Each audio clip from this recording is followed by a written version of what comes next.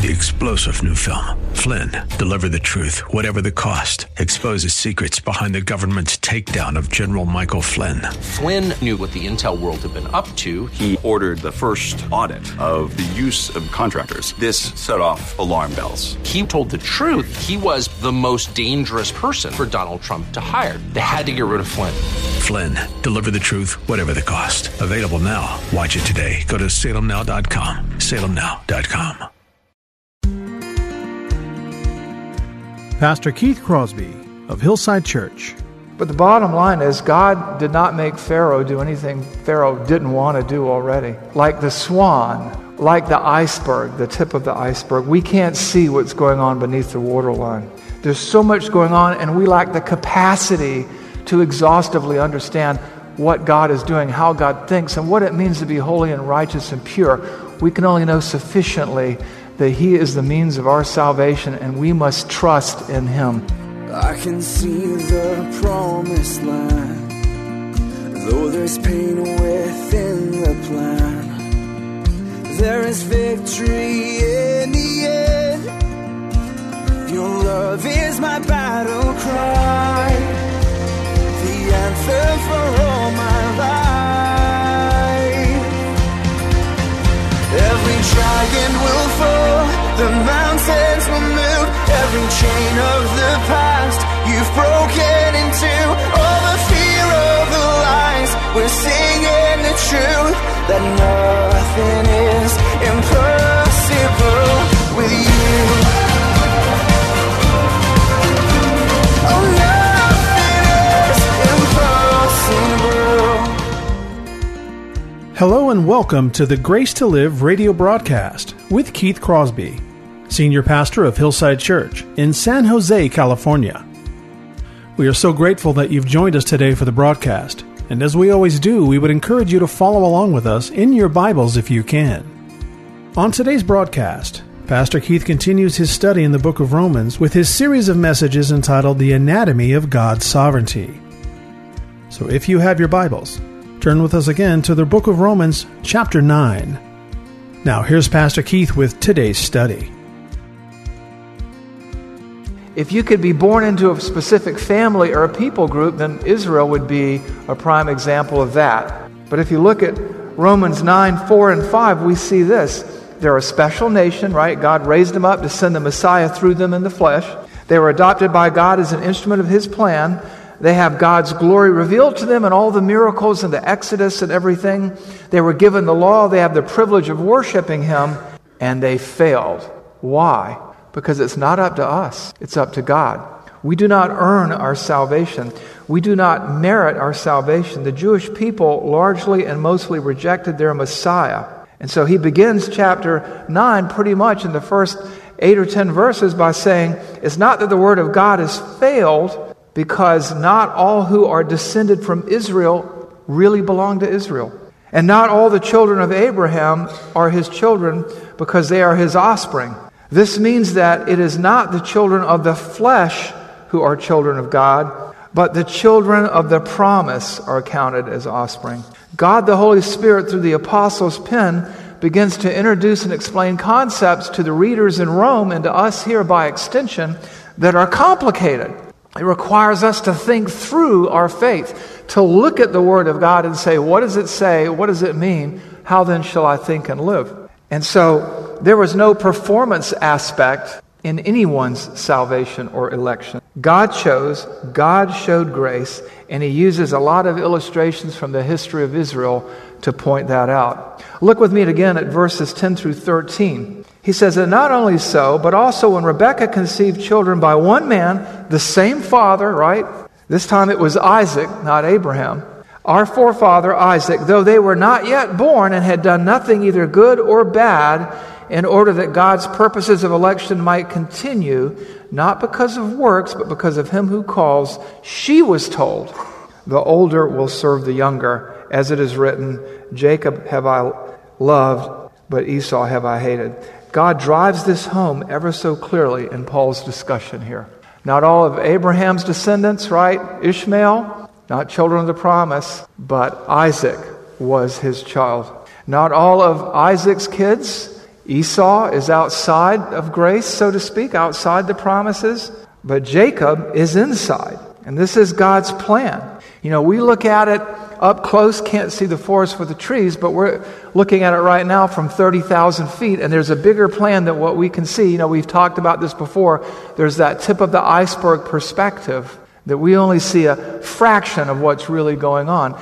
And God is telling us through His Word here, there's so much going on here. Understand, my word hasn't failed with my people. Not all of the people of Israel are Israel. They're not all children of the promise. And He begins to give us these examples. Technically, Esau was the firstborn, and under Jewish tradition and custom, he would have gotten the promise, but he didn't. Jacob did. And God chose Jacob not based on Jacob's character, because Jacob was a lying, conniving kind of guy. But what does God's word say? It says, Jacob have I loved, and Esau comparatively have I hated. And that I made my choice so that my plan of election would continue, not because of works, but because of my will. Not because of their performance, but because of my sovereignty. God would cause all things to work together for good in the life of Jacob, who He had called according to His purpose. And those He calls, He predestines, and those He predestines, He glorifies. God worked through Israel as an elect nation, as a chosen vessel, not through all the nation, for not all who are descended from Israel belong to Israel, and not all who are children of Abraham because they are His offspring, but because God determines. God made His choice according to His purpose. He, after all, is God. It does not depend on our ability. It doesn't matter how special we are. Nobody's special. We're all the same in that we're all sinners. It isn't about our gifts or our ability. It's about His sovereignty. He chose Jacob despite his character flaws. God doesn't rely on us, but He employs us. God chooses according to His sovereign plan. That's what's going on here. This is the heart of sovereign grace. This is the heart of the sovereignty of God, is that God is in charge of virtually everything that happens. Nothing happens by accident. Everything happens according to His plan. Right down to raising up Israel as a nation among all the nations through whom He'd send the Messiah, saving some of those people. Not all the children of Abraham are really the children of the promise. Not all the children of Isaac are going to receive God's favor. You see this. We obviously talked about this in John 6:64 and 5, that Jesus said, you cannot come to the Father, you cannot come to me unless it's been already granted by the Father. But you even see it in the opening verses of John 1. In John 1:11 through 13, we read this, and we often read this and don't think about what it says. It says, He, is talking about Jesus, came to His own, and His own people did not receive Him. But to all who did receive Him, who believed in His name, He gave the right to become children of God, who were born, and then He says what did not come into play, who were born not of blood, not because they were Israel, not of the will of the flesh, they couldn't earn it, they couldn't work for their salvation, they couldn't deserve it, or the will of man, it doesn't matter who your father is or what he did for you, but of God. We read that and we miss. Born according to whose will? Not the will of man, not the will of the flesh, not according to blood, who are born according to the will of God. Those who receive Him are those born according to the will of God. Don't miss what's going on here. We have an abbreviated version of this verse here on 13 here. It says, who were born but of God. There it is, who were born of God. That's the grammar of what's going on here. He came to His own, and His own people, Israel, did not receive Him, but to all who did receive Him, who believed in His name, He gave the right to become children of God who were born of God. They weren't born of the flesh. They weren't born of a bloodline. They weren't born because of what their fathers did or didn't do. They were born of God. In fact, when it talks about the election of Israel, the choice of Israel in the Bible, in Deuteronomy 7:7, it makes clear that they were nothing special. It was not because you were more in number than any other people that the Lord set His love on you. That's what foreknowing is. And chose you, for you were the fewest of the peoples, of all peoples. There is another more clear-cut and graphic picture, and I want you to write this down. Ezekiel 16:1 through 18. Ezekiel 16:1 through 18.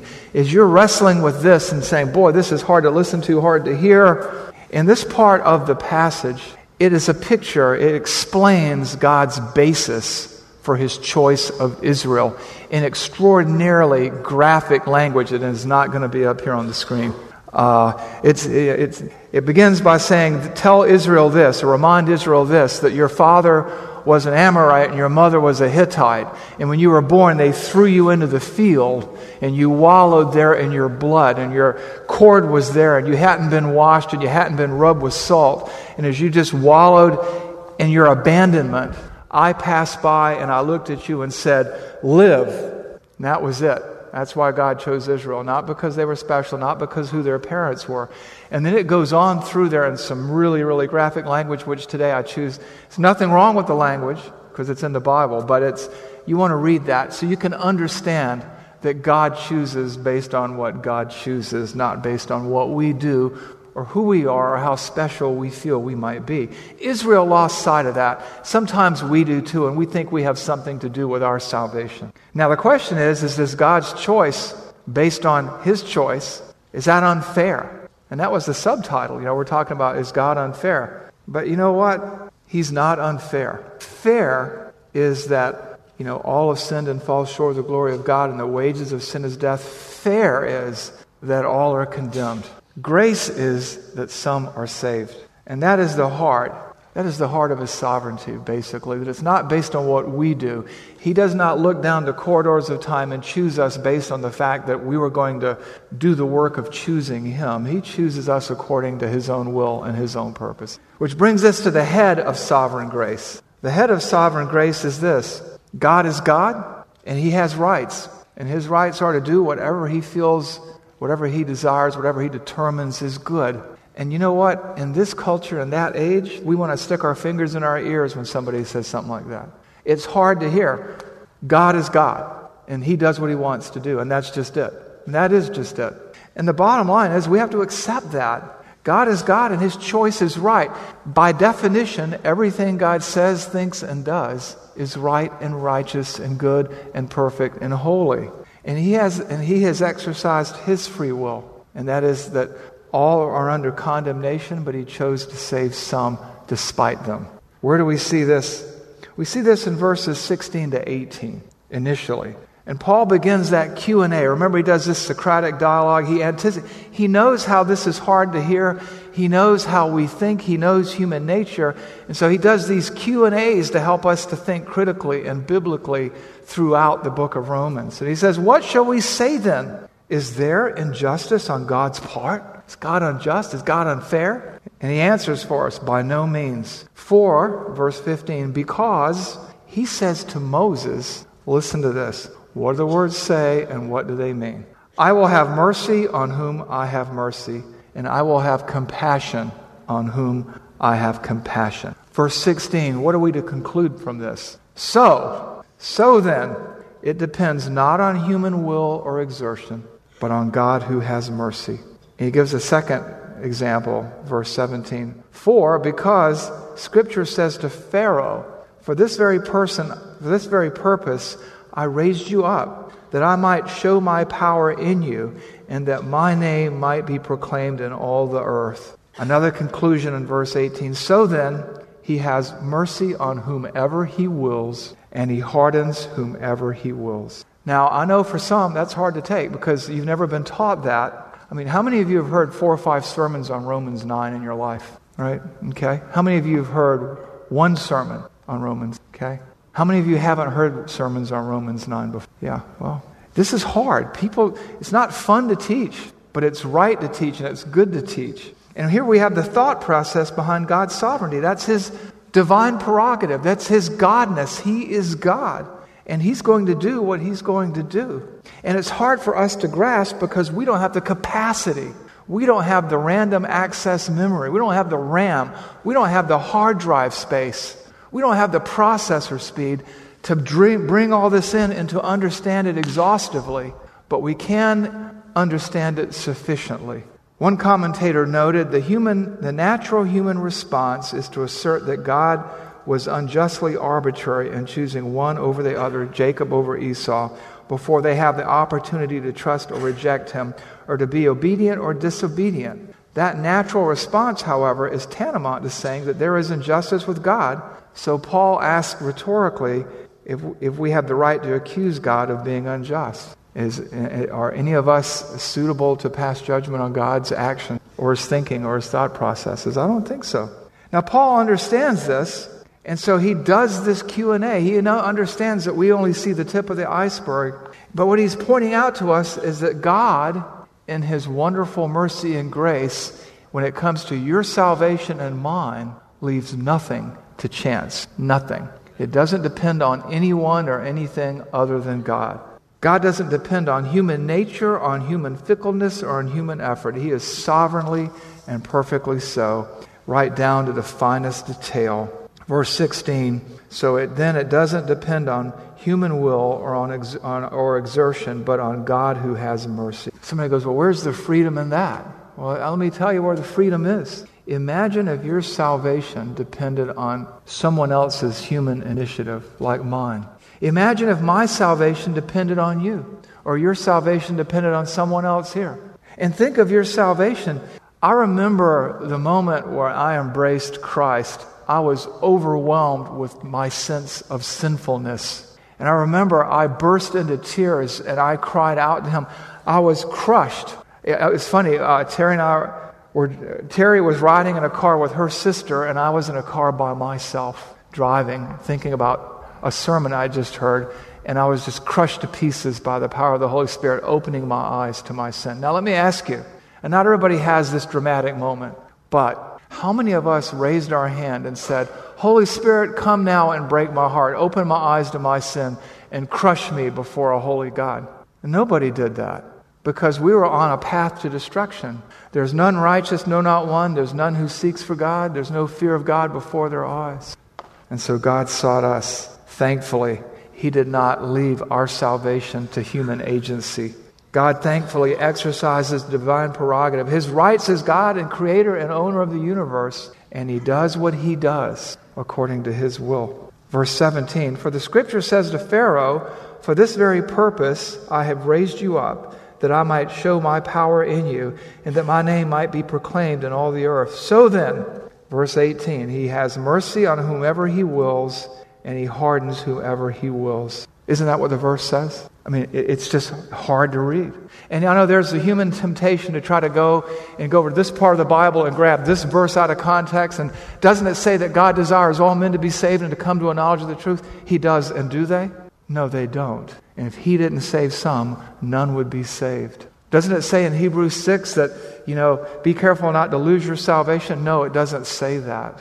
It doesn't say that. You know what it says? It says, if you could, you would never regain it again. And then he goes on to say, but we believe better things of that about you. This is what the text says. Now we say, well, wait a minute, what about poor old Pharaoh here? I mean, God hardened him. He raised him up. Oh, but you know what? When you read it, it's like this. Pharaoh had already enslaved Israel. Pharaoh was already an arrogant, wicked, cruel human being, wanting people to expose their children to crocodiles. And basically he says, I called you out for this. He put Pharaoh on display for all of his wickedness, and he put him under pressure, and he backed him into a corner where he had two choices: repent or stay the course. He put him in a situation to bring out of him what was already in him. Pharaoh is like a tea bag. When you put a tea bag into boiling water, do you ever get ice cream?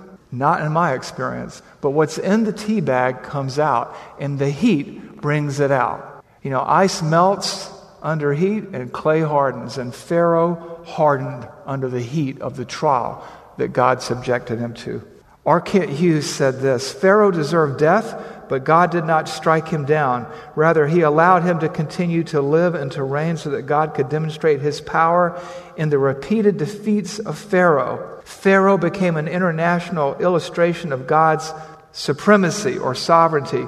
Paul mentions that God hardened Pharaoh's heart, but does not go into Exodus to explain the other side of the coin. And we will get into human responsibility later, that Pharaoh hardened his own heart. The Exodus account reveals both. In truth, God gave Pharaoh every opportunity to repent, but Pharaoh resisted God and therefore hardened himself to divine rule. Sunlight melts ice, but hardens clay.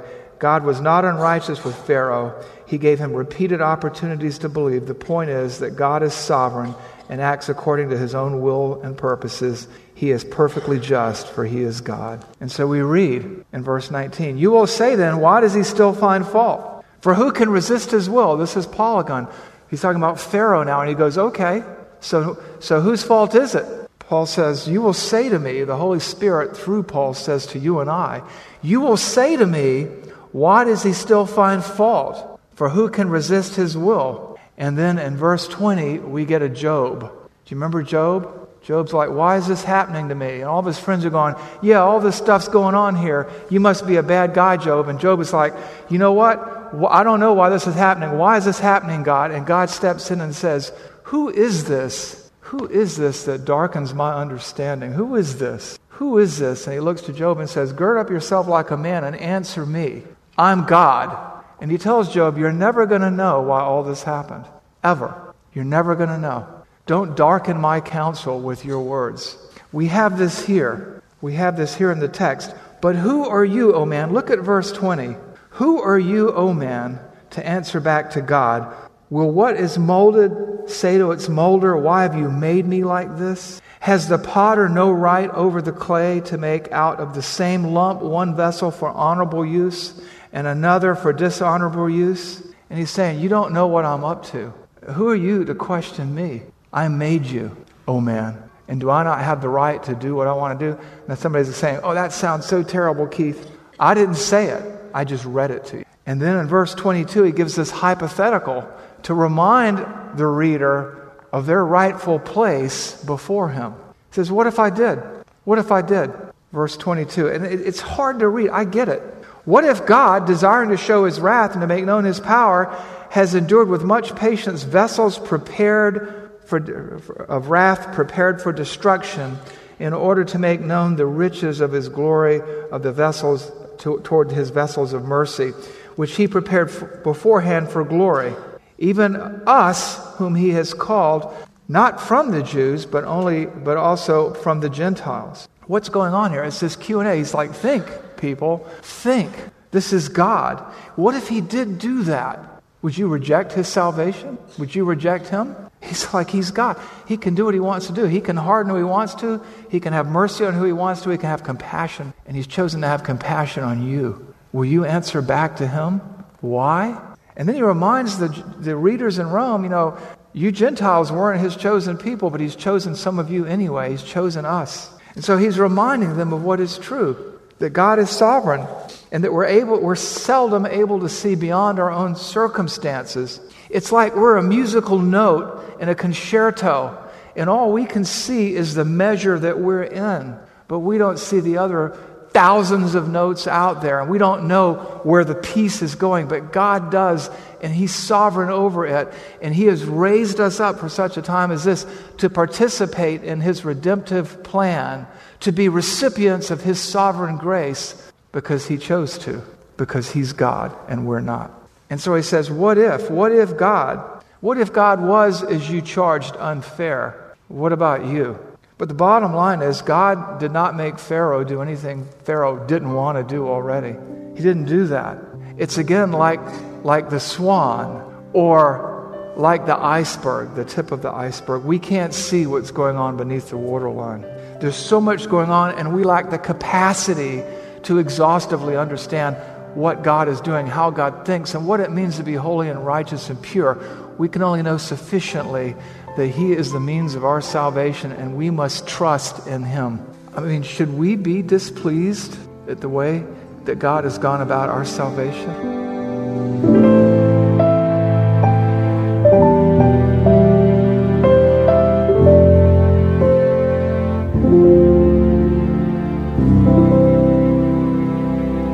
Pastor Keith Crosby on today's edition of Grace to Live.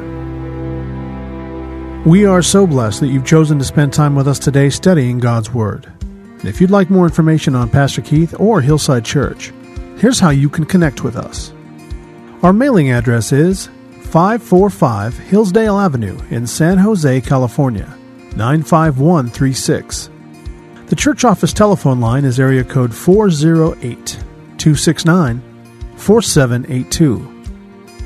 And you can connect with us on our website, which is gracetoliveradio.org.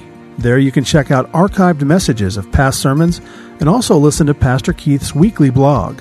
And please remember that the Grace to Live radio program is a listener-supported ministry outreach of Hillside Church if you'd like to partner with us financially. Again, all of these things are available to you on our website, gracetoliveradio.org. Also, I'd like to remind you that Pastor Keith and the staff here at Hillside always look forward to hearing from you. So if you'd like to drop us a note, you can email us here at keith@hillside.org.